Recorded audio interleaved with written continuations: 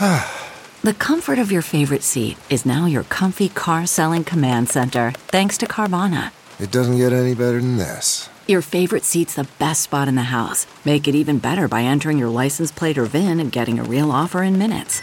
There really is no place like home. And speaking of home, Carvana will pick up your car from yours after you finalize your offer. Visit Carvana.com or download the app and sell your car from your comfy place. This is the Tribune Audio Network.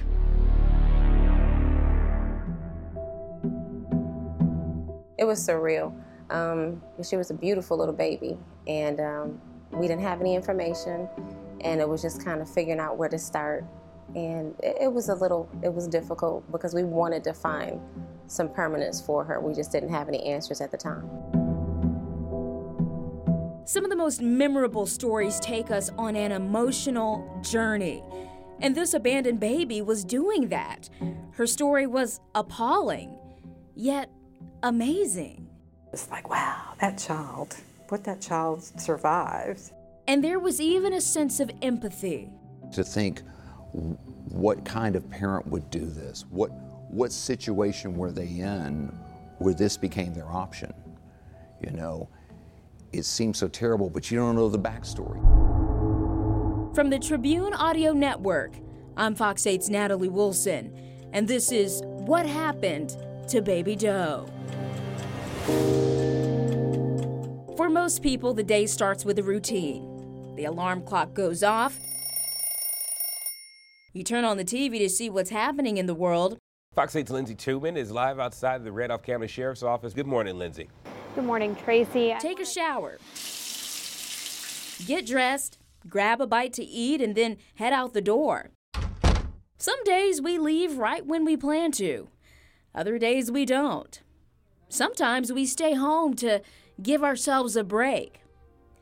Knowing what she knows now, Toni McNair is thankful she had a routine that day.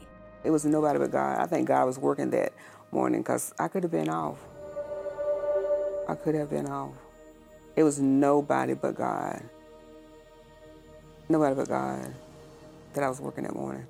She was reassured knowing that her sons Willie and Ricky answered her call for help and that first responders were taking care of the abandoned baby left outside their door.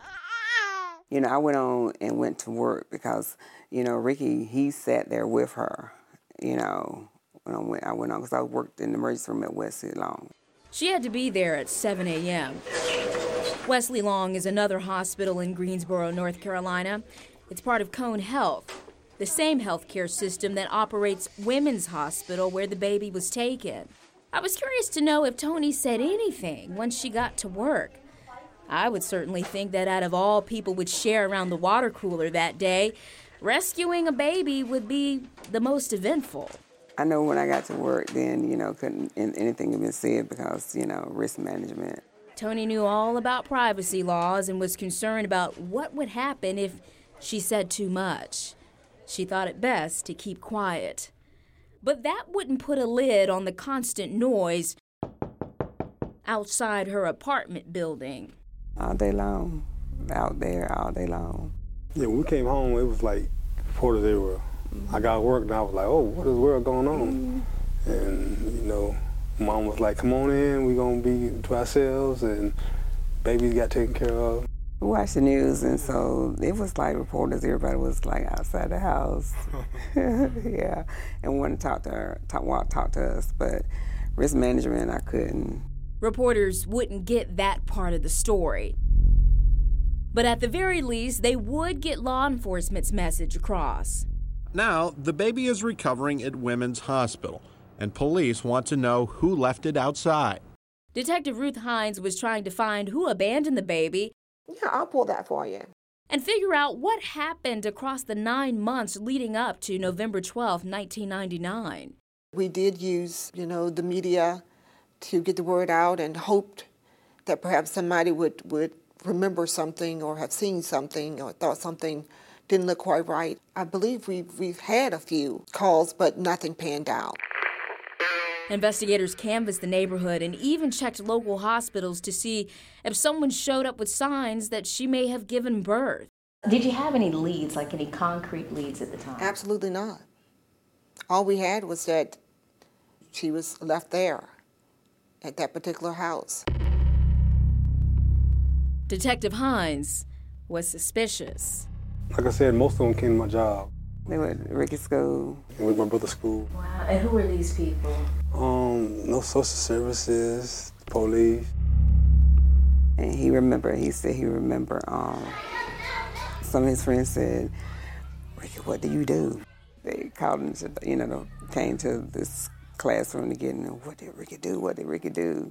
Willie remembers them letting him know that the baby was fine, but they also had some questions. Did I have anybody pregnant? Did I know anything about any neighbors around there? Different things like that. Like, have I seen anything with somebody being pregnant or different things like that? My brother, did he have anybody pregnant that would do something like this? Because I'm pretty sure a lot of people thought it was like my son's, baby or whatever. Adolescent boys, maybe they were involved with a girl who was pregnant. It wasn't a far-fetched scenario. And there was one detail in Willie's life that could have easily led to assumptions. But at the time, I had a child that was due. And so I know I told them, my sons, any of the girls would not do that because they know how I am about children, and I would have taken the baby. I knew my child wasn't born. She was due in May, so I know that she would not did it to me. So, but yeah. I was just thinking, who could have did this? Eventually, investigators would determine that neither Willie nor Ricky had anything to do with the criminal aspect of this case. If you look back on it, maybe, we talked to him a little too much, I don't know. But that's all we had. So what was the connection? Why did someone leave the baby outside their door? The only thing I thought about was the person probably been watching us and knew my mom was a nurse. And they probably said, well, she's a nurse. She know what to do with the baby. Tony believes there's more to it than that. So she could have been placed in a dumpster, because the dumpster was right there, right outside where we stayed at. But I think God knew. God had a plan. At this point, it was clear that the Greensboro Police Department was not making progress finding baby Caroline's biological family. I know I had this case open for a few months, hoping that I would get some leads on it. Once we've exhausted the initial findings, we had nothing. And nobody was talking. Nobody was calling saying, hey, I saw so-and-so pregnant, and now they're not. And so the baby was turned over to Guilford County DSS at the time to ensure its safety and health and continued growth and well-being. It was now up to social services and Cedillo Tene Lloyd to find Caroline a loving home and give her a sense of stability. She and her colleagues would have to figure out what to put on her birth certificate and other important documents. When she came to us, they were calling her Caroline, but it was Baby Doe on the record. Yeah. And my supervisor and some of our peers, and actually I believe the initial foster parent helped us come up with the name Angel. Some remember the apartments where Angel was found as Carolina Circle Apartments, which is what the current leasing office told us it was called in 1999. We believe the nurses named her Caroline for that reason or because she was found in an area not far from Carolina Circle Mall. Of the infant found at Hunter's Glen Apartments. But our previous reports from this time referred to the complex as Hunter's Glen Apartments. That's where the last name came from. And then Angel, and her middle name was Hope. He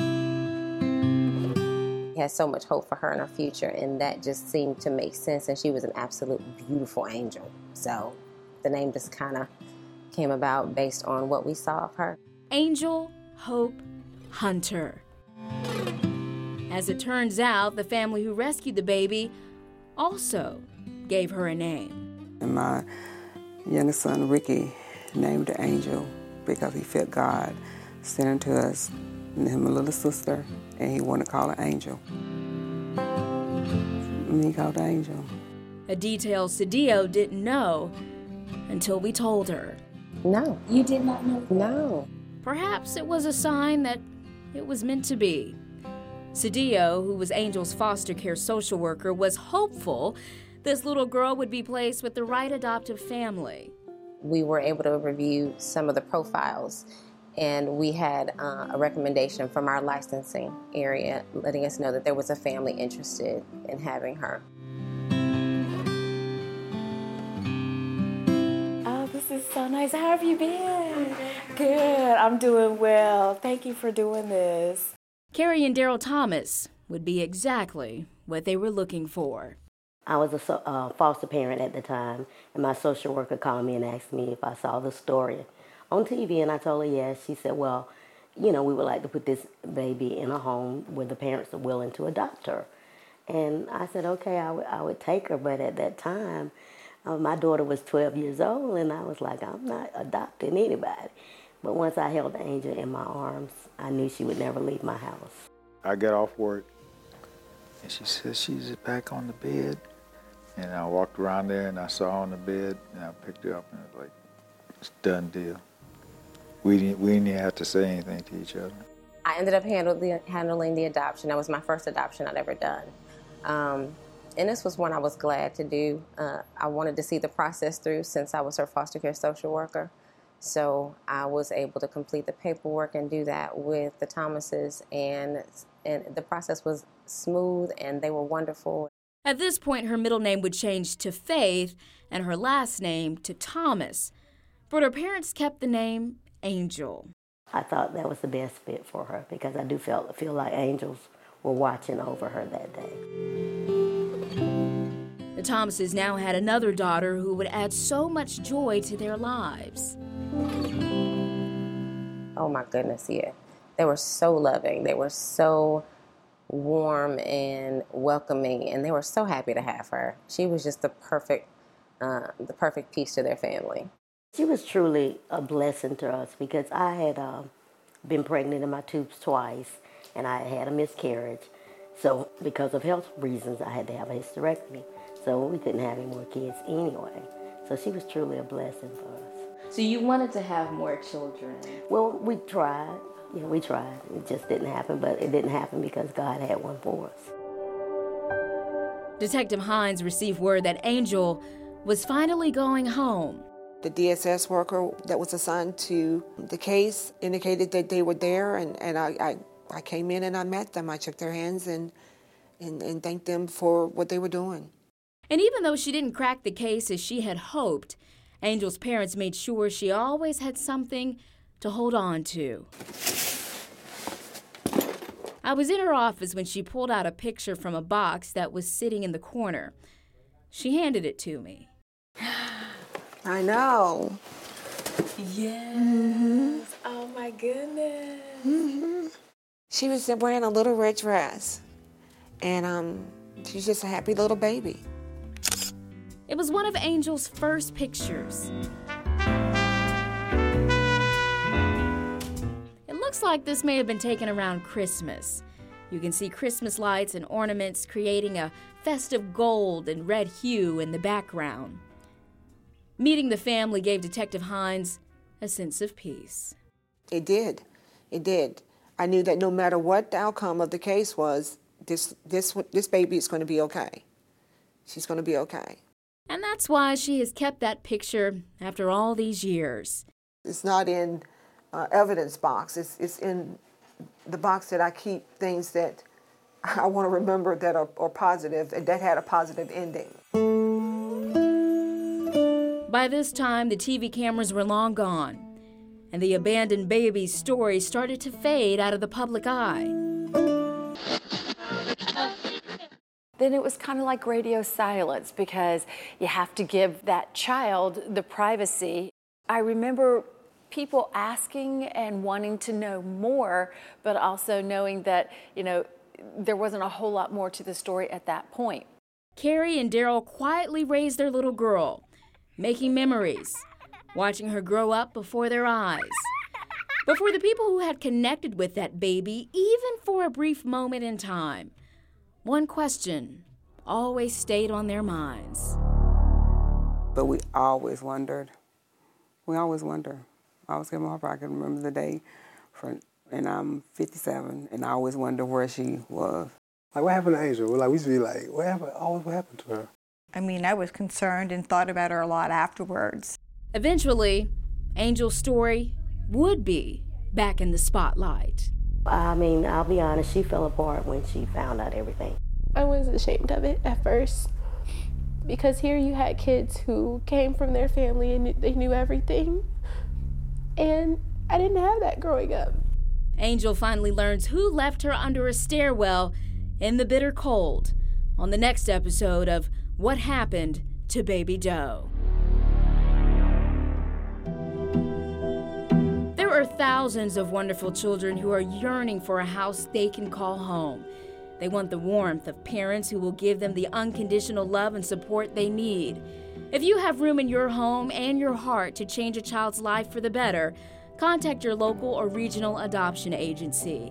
The Thomas family is a great example of how it can be a blessing for everyone.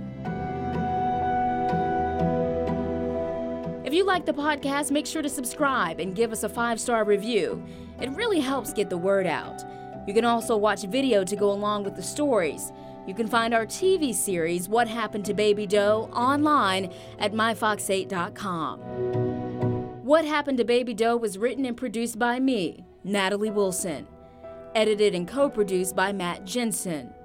Vinny Bokenfuso helped too with our interviews. Our executive producer is Derek Stetzler. This has been a production of the Tribune Audio Network.